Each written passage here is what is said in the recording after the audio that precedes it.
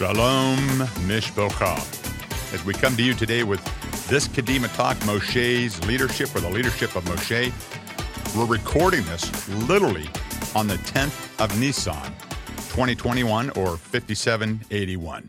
So this is the day that marks the lambs being brought into Jerusalem for the Paschal sacrifice, also marking the day that Yeshua himself entered into Jerusalem, and for 4 days he himself was inspected and found to be faultless until his crucifixion on the 14th of Nisan. So between now for the next 7 days, and you'll be hearing this a day later, these are most transformative, supernatural 7 days in recorded history. From him entering into Jerusalem on the 10th of Nisan till his death on the crucifixion stake on the 14th of Nisan to his resurrection on the 17th of Nisan. So this is a supernatural week of the divine. The portals of heaven are open, and I pray that you have a supernatural God encounter as we come into this Passover season. But as we come to Moses, we look at that first Passover. We look at the first experience of our people being delivered from slavery in Egypt.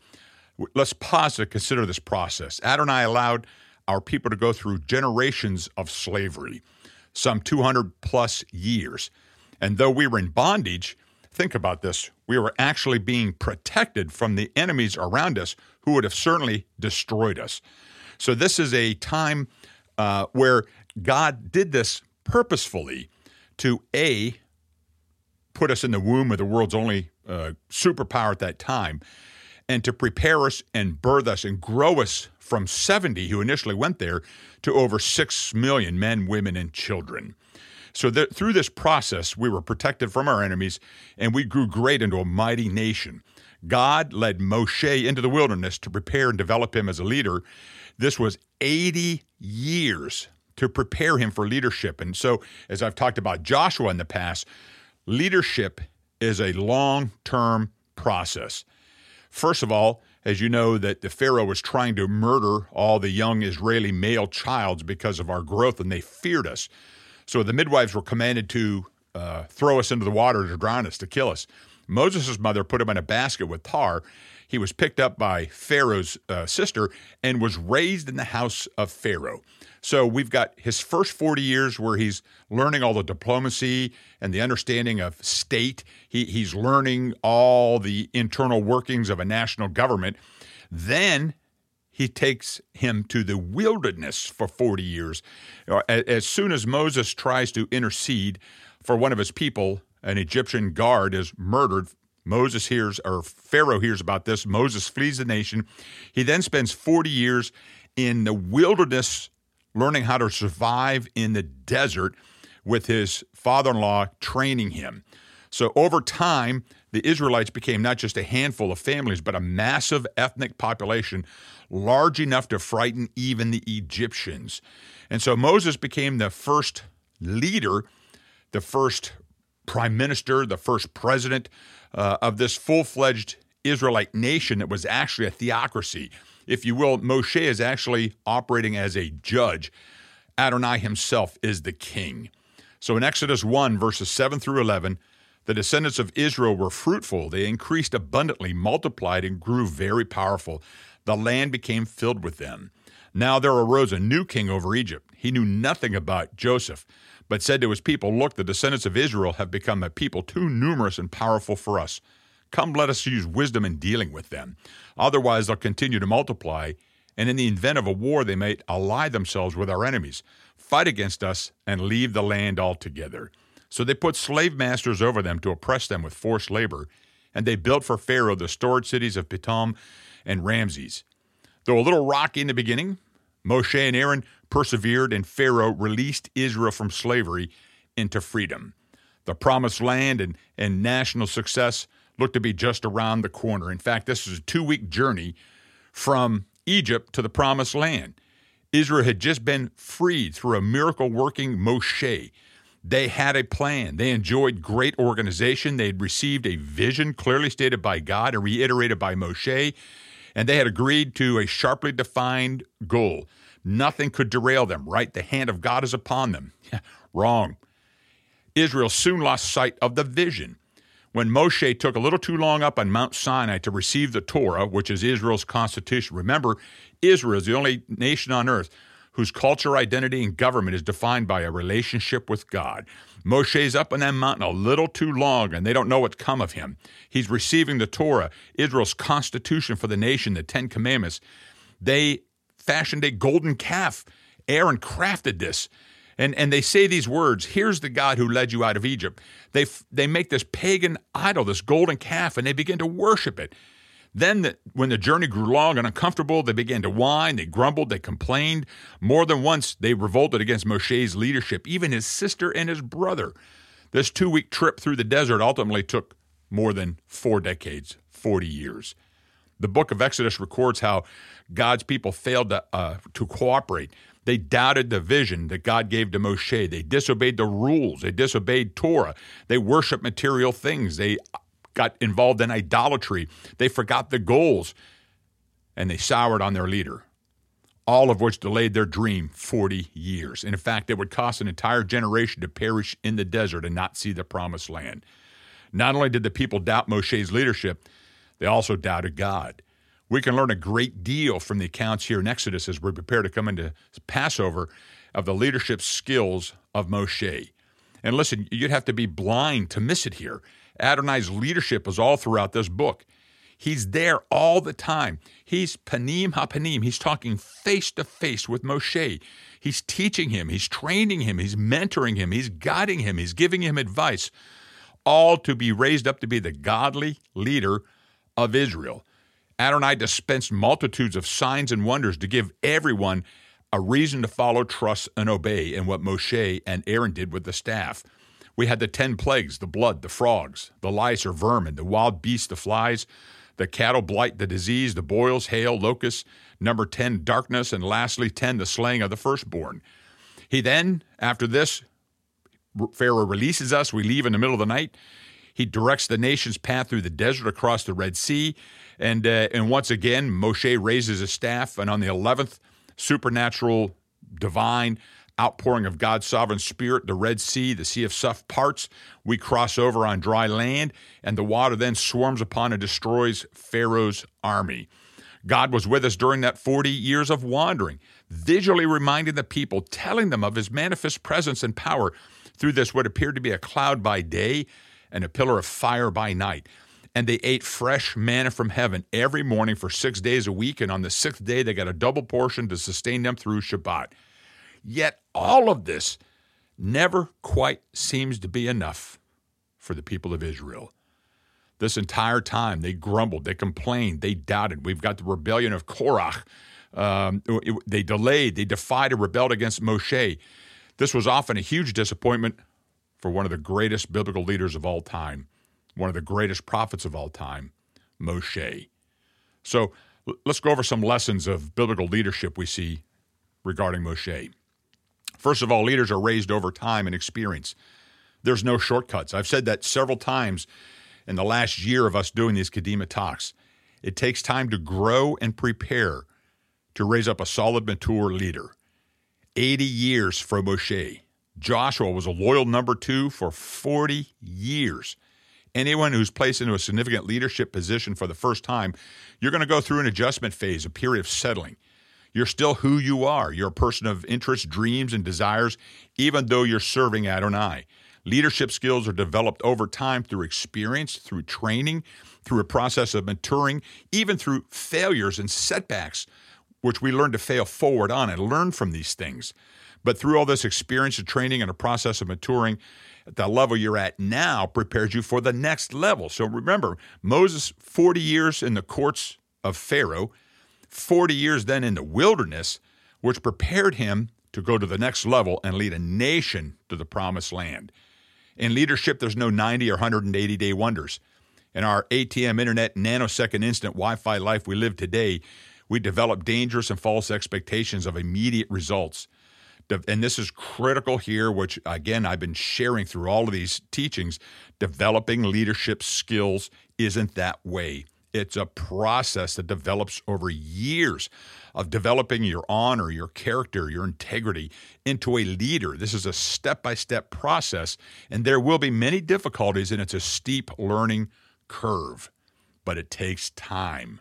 You must be patient. I know as a young person, I myself was like, man, I'm ready to do this. At 40, I thought I had it all in a bag. Now, at my after having done this for 21 years, I know that I'm just beginning to learn what it takes to do what God wants me to do. It takes time. To be a biblical leader means planning. You've got to plan your work and work your plan. Proverbs 21:5 says, the plans of the diligent lead only to abundance, but all who rush in arrive only at want. So you've got to think through a plan. We even here in the congregation, we work through a 6-month, a 1-year plan. We've got a 3 to 4 year plan. We're always purchasing and developing and looking to the future of where we will be at then, not staying static and only worried about today. To be a biblical leader, you should never do anything all alone. Proverbs 11 verse 14 says, without wise leadership, a nation falls. There is safety in having many advisors. You have to learn to delegate. Don't perform actions or tasks that someone else can do. You'll get burned out otherwise. And as Exodus 18 reveals in verse 17, Moshe's father-in-law said to him, what you're doing isn't good. Moshe was spending every waking hour judging and adjudicating disputes among the entire nation of Israel.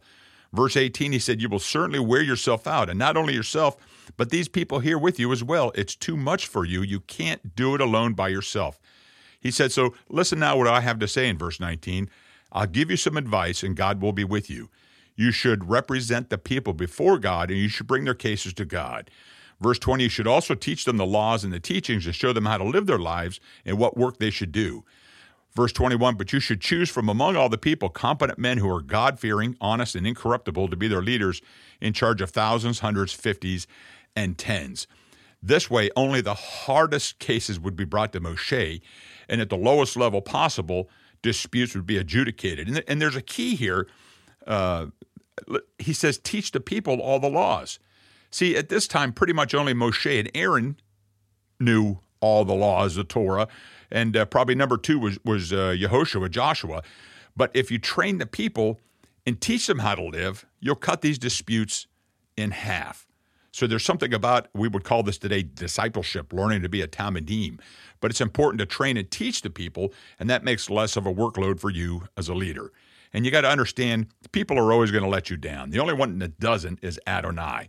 But if you look for solid, good quality congregates and raise them up, train them, mentor them, discipleship them, you'll have strong, loyal teams just like Moses did and spread the wealth.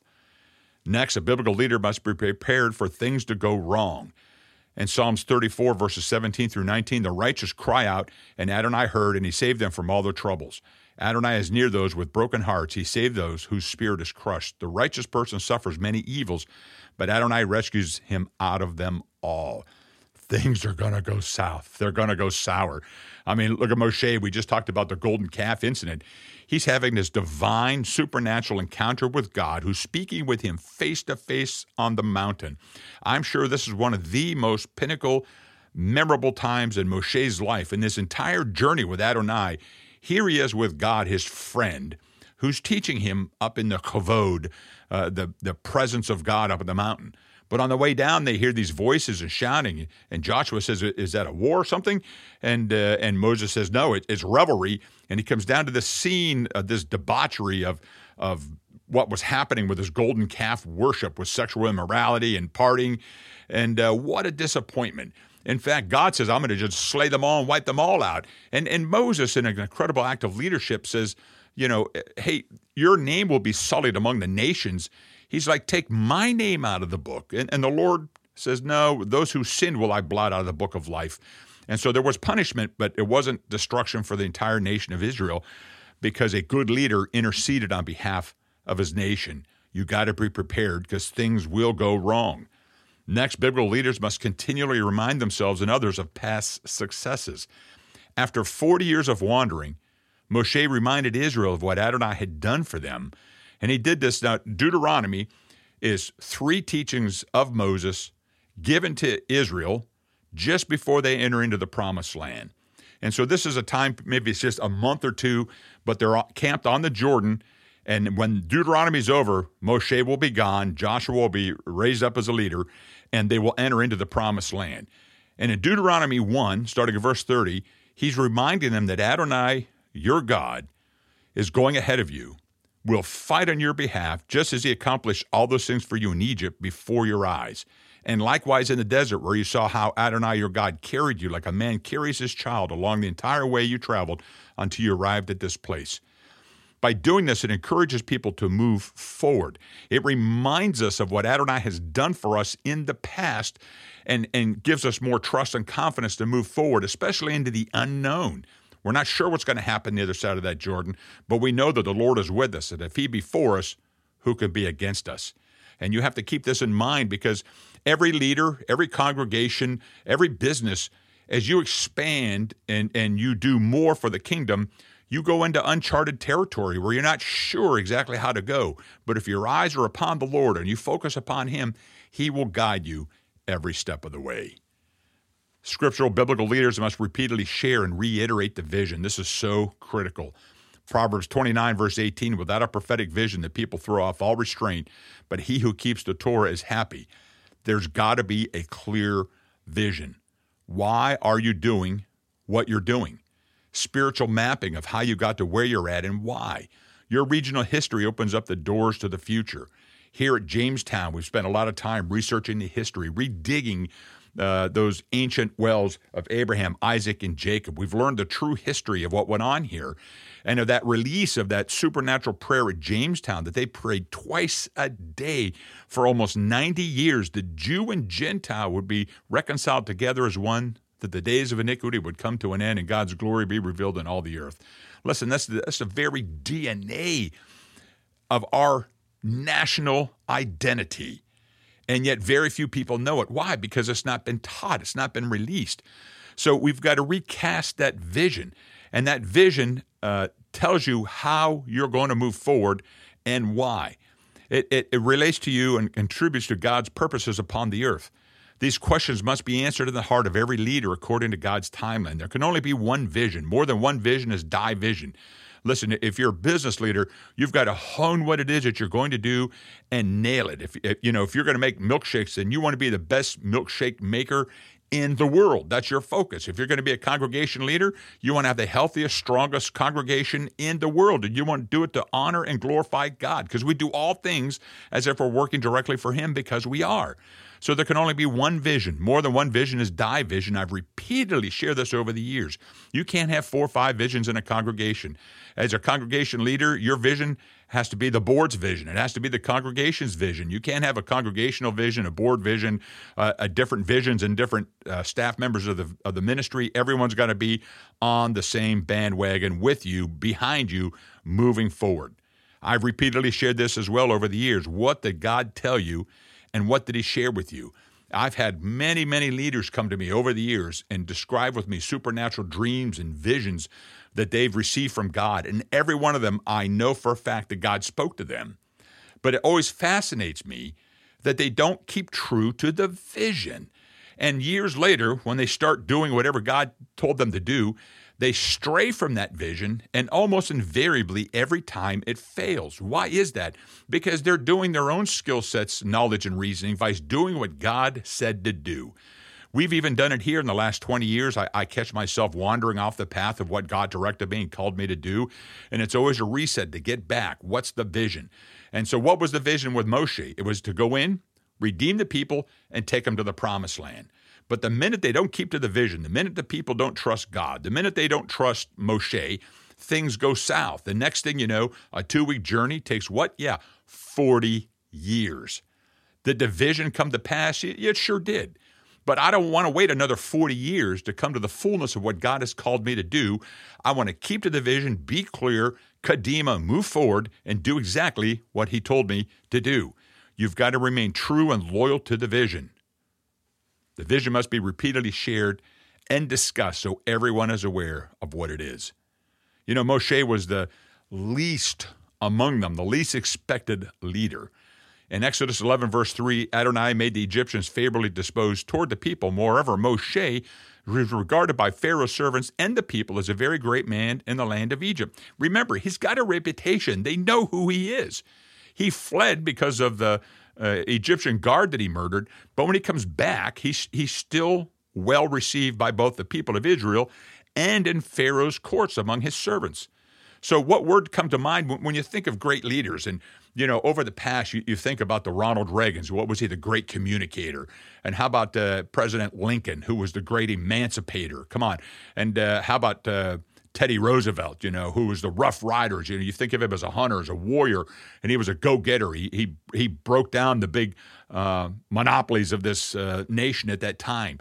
He came against the oligarchs of America. And so when we tend to think of we think of powerful people who were aggressive and did what was right.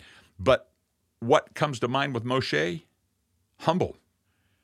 And all those, and you can probably list off your own heroes and leaders, but humble isn't a term we usually associate with great leaders. It's generally not at the top of your list.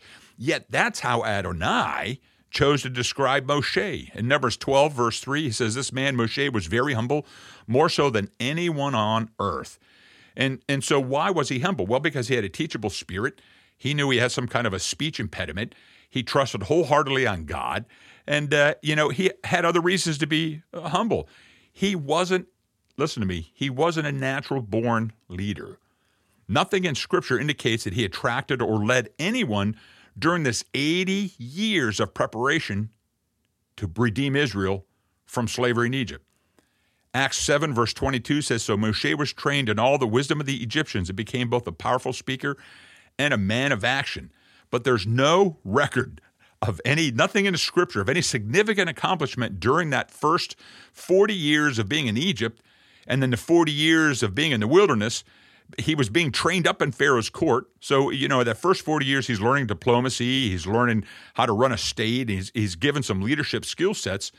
But Scripture records his first attempt, this is Moshe now, at exerting his influence to do something for his people that resulted in the murder of an Egyptian. I've mentioned this several times in his flight from the country. In Exodus 2, starting at verse 11, it says, one day when Moshe was a grown man, he went out to visit his kinsmen. Now, I want to stop here because one of my favorite movies is, of course, The Ten Commandments with Charlton Heston and Yul Brynner. And, man, every time this year, I love to watch this. But in the movie, they portray that he's raised, like Esther in the Purim story, that he doesn't know who he is. His identity is unknown to him. But Scripture clearly records he knows where he came from. And so he goes out to visit his own people, and he watched them struggling at forced labor. He saw an Egyptian strike a Hebrew, one of his kinsmen. Verse 12 says he looked this way and that, and when he saw that no one was around, he killed the Egyptian and hid his body in the sand. Verse 13, the next day he went out and saw two Hebrew men fighting with each other. And to the one in the wrong, he said, why are you hitting your companion? In verse 14, the man retorted, who appointed you ruler and judge over us? You intend to kill me the way you killed the Egyptian? Moshe became frightened. Clearly, he thought the matter has become known. And when Pharaoh heard of it, he tried to have Moshe put to death. But Moshe fled from Pharaoh to live in the land of Midian. And one day he was sitting by a well, and this is how he met Jethro and his wife. And so, this fascinates me because here we have one of the greatest prophets, one of the greatest leaders in Scripture, but his first attempt at leadership results in murder. And to put this in perspective, Moshe was a murderer. He killed an Egyptian guard. We've got another one from the New Testament, from the Brit Hadashah. We've got Shaul, Paul, who started out persecuting the Messianic believers, not Christians, not the church. None of that exists at that time. He's only got letters from the Sanhedrin. The Sanhedrin only has authority over Jewish people. And he's going through, and they're stoning believers to death. He's there when Stephen's stoned. They lay Stephen's clothes at his feet. Paul, Shaul, was a murderer. Yet God has a divine encounter with him, the road to Damascus encounter, just as God had an encounter with Moshe, also a murderer, at the Mount Sinai burning bush incident. And so this is critical to know that God uses whomever he chooses. I struggled with him in my early days. Knowing my background and who I wasn't born and raised in the kingdom. I wasn't saved at 6 and filled with the Holy Spirit at 7 and preaching at 8. That's not me. I spent 22 years in the Navy. I come from a construction background, and I spent more than my share of time in the world doing the things of the world. And so when I had my own encounter with God, and he began telling me what to do and gave me the vision, I had a hard time overcoming my background and had often a conversation with the Lord. You can't possibly mean me. You know who I am. Yet this puts us in perspective. He used murderers as the greatest leaders in Scripture. I haven't done anything close to that. And so what that is even almost a sense of pride in my past. I had to release all that and trust in the Lord. He knows what he's doing.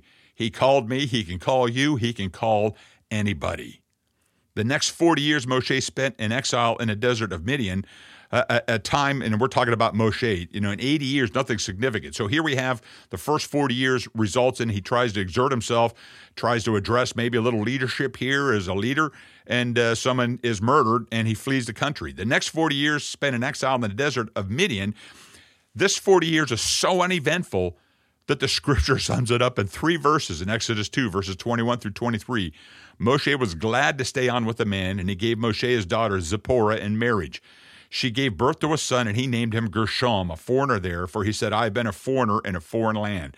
And sometime during those many years, the king of Egypt died, but the people of Israel still groaned under the yoke of slavery, and they cried out, and their cry for rescue from slavery came up to God. That's it.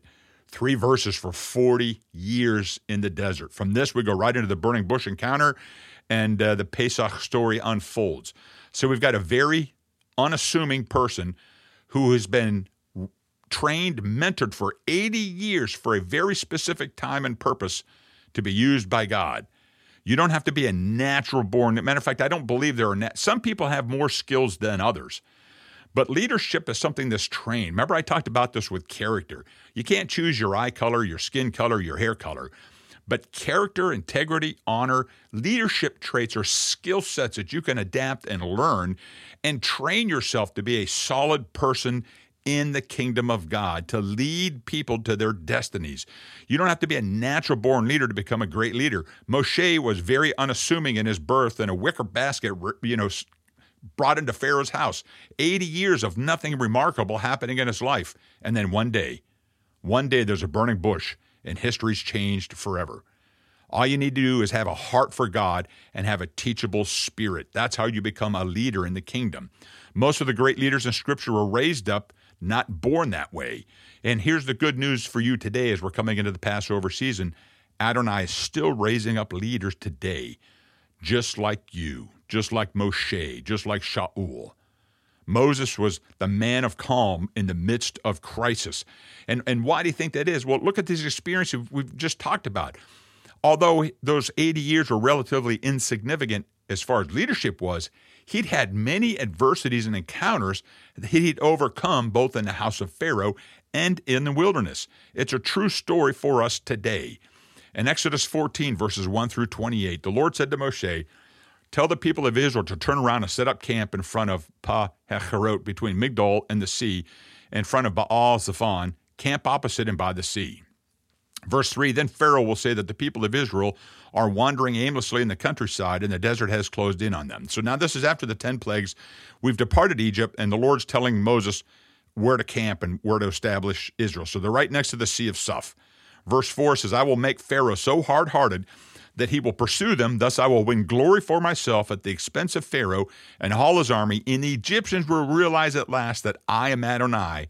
The people did as ordered. So let's pause here for a second. God's revealing the plan. He said, hey, Pharaoh's coming. I want you to camp right here, and they're going to think that you're wandering out here aimlessly. And I'm going to make this Pharaoh, so hard-hearted that he's going to pursue you. But I'm going to obliterate him. And why am I doing this? Because I will win glory for myself at the expense of Pharaoh. I will destroy the superpower army. And the Egyptians, Misraim, they will realize at last that I am God. God's got a plan and a purpose here. Verse 5, when the king of Egypt was told that the people had fled, Pharaoh and his servants had a change of heart toward the people, just like God said they would.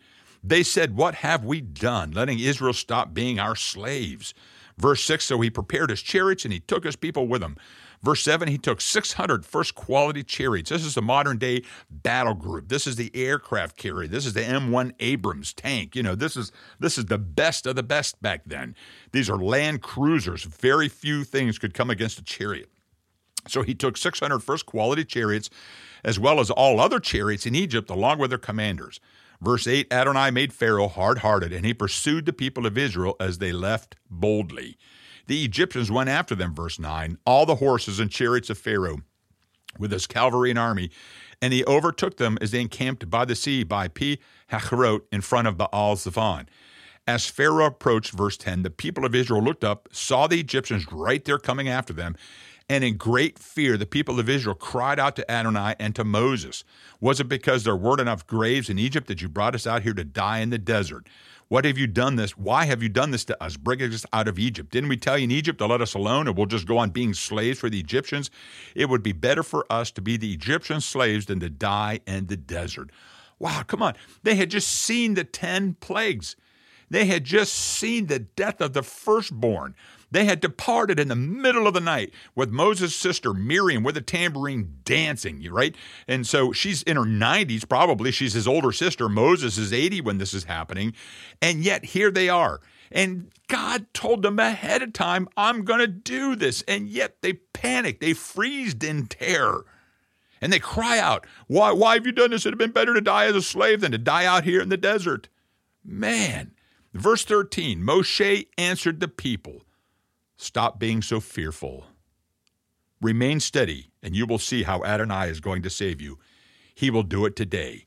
Today you have seen the Egyptians, but you will never see them again. Adonai will do battle for you. Just calm yourselves down. Verse 15, Adonai asked Moshe, why are you crying to me? Tell the people of Israel to go forward. Kadima, lift your staff, reach out with your hand over the sea, and divide it in two. The people of Israel will advance into the sea on dry ground. As for me, I will make the Egyptians hard-hearted, and they will march in after them. Thus I will win glory for myself at the expense of Pharaoh and all his army, chariots, and cavalry. Second time the Lord has said this. And when the Egyptians will realize that I am Adonai, when I have won myself glory at the expense of Pharaoh, his chariots, and his cavalry. Next, the angel of God. This is so powerful. The angel of God, who was going ahead of the camp of Israel, moved away and went behind them. And the column of cloud moved away from in front of them and stood behind them. It stationed itself between the camp of Egypt and the camp of Israel. There was cloud and darkness there, but light by night there, so that not one did not come near the other all night long. Verse 21, Moshe reached his hand out over the sea, and Adonai caused the sea to go back before a strong east wind all night. He made the sea become dry land, and its water was divided in two. Then the people of Israel went under the sea on the dry ground with the water walled up for them on their right and on their left. And the Egyptians continued their pursuit, going after them into the sea, all Pharaoh's horses, chariots, and cavalry. And just before dawn, and again, see, catch this, the movie, we see this and the winds blowing and the suns. This happened at night. Just before dawn, Adonai looked out on the Egyptian army through the column of fire and cloud and threw them into the panic. He caused the wheels, verse 25, of the chariots to break off so that they could move only with difficulty. The Egyptians said, Adonai is fighting for Israel against the Egyptians. Let's get away from them. Verse 26, Adonai said to Moshe, reach your hand out over the sea, and the water will return and cover the Egyptians with their chariots and cavalry.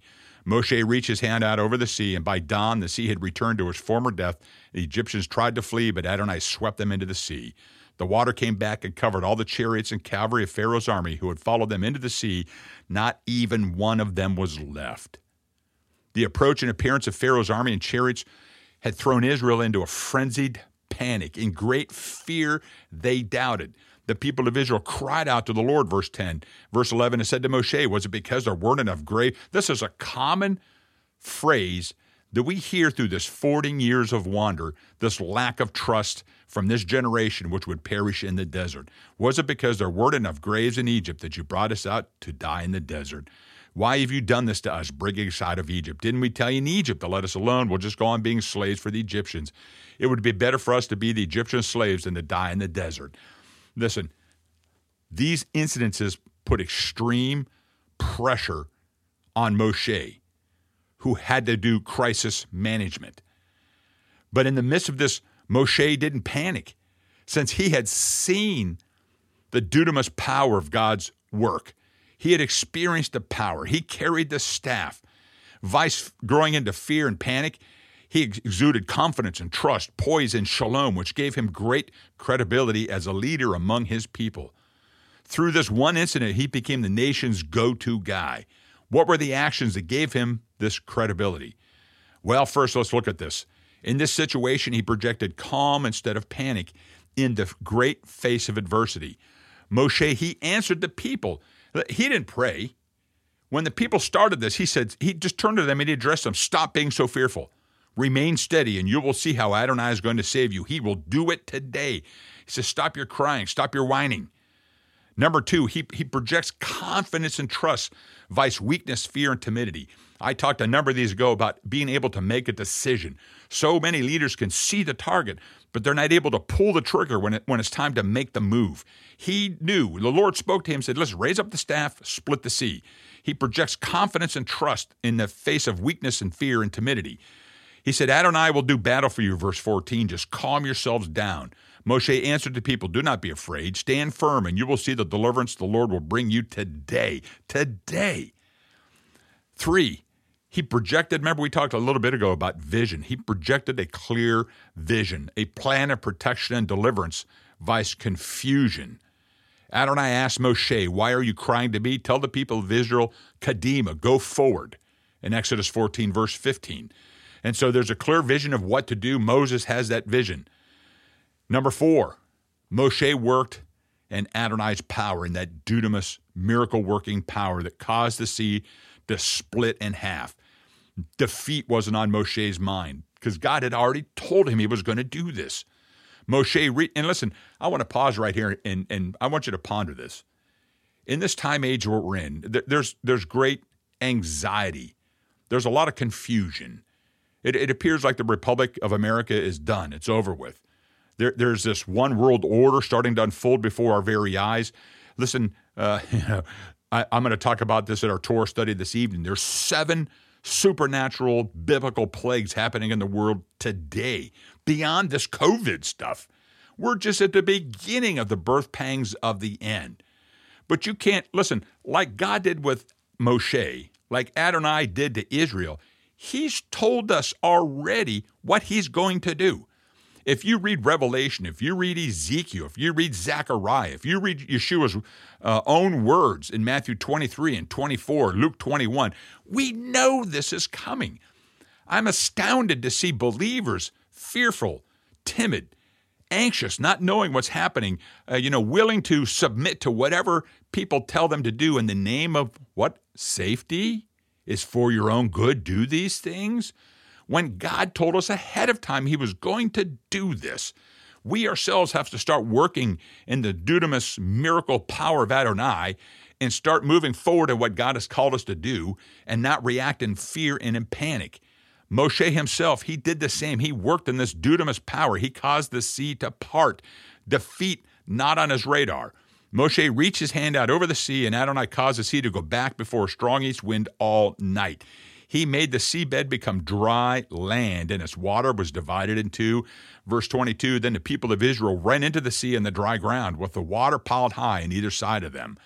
Listen, everything revealed about Moses is available to us today. We have a great mentor. We have a great person to follow here because he was calm and confident in the midst of crisis, in the midst of a national crisis. We just thank you. Thank you, Moses, for giving us this example. We thank you, Yeshua, that by your death as a Passover lamb, we're reconciled back unto you, that through the blood of Yeshua, we have now been given the miracle-working dunamis power in the Holy Spirit to do even greater works than these that we've just shared in this Kadima talk. I pray that you look at this Passover season through awakened and new eyes and see the power of God at work here and God's clear leadership plan, his mentorship, his training, his guidance upon Moses, which is available to each and every one of us. If we have an open heart and if we seek him, if we ask him, we shall receive. Hag Sameach Mishpacha. I hope you have a supernatural Passover season. Shalom.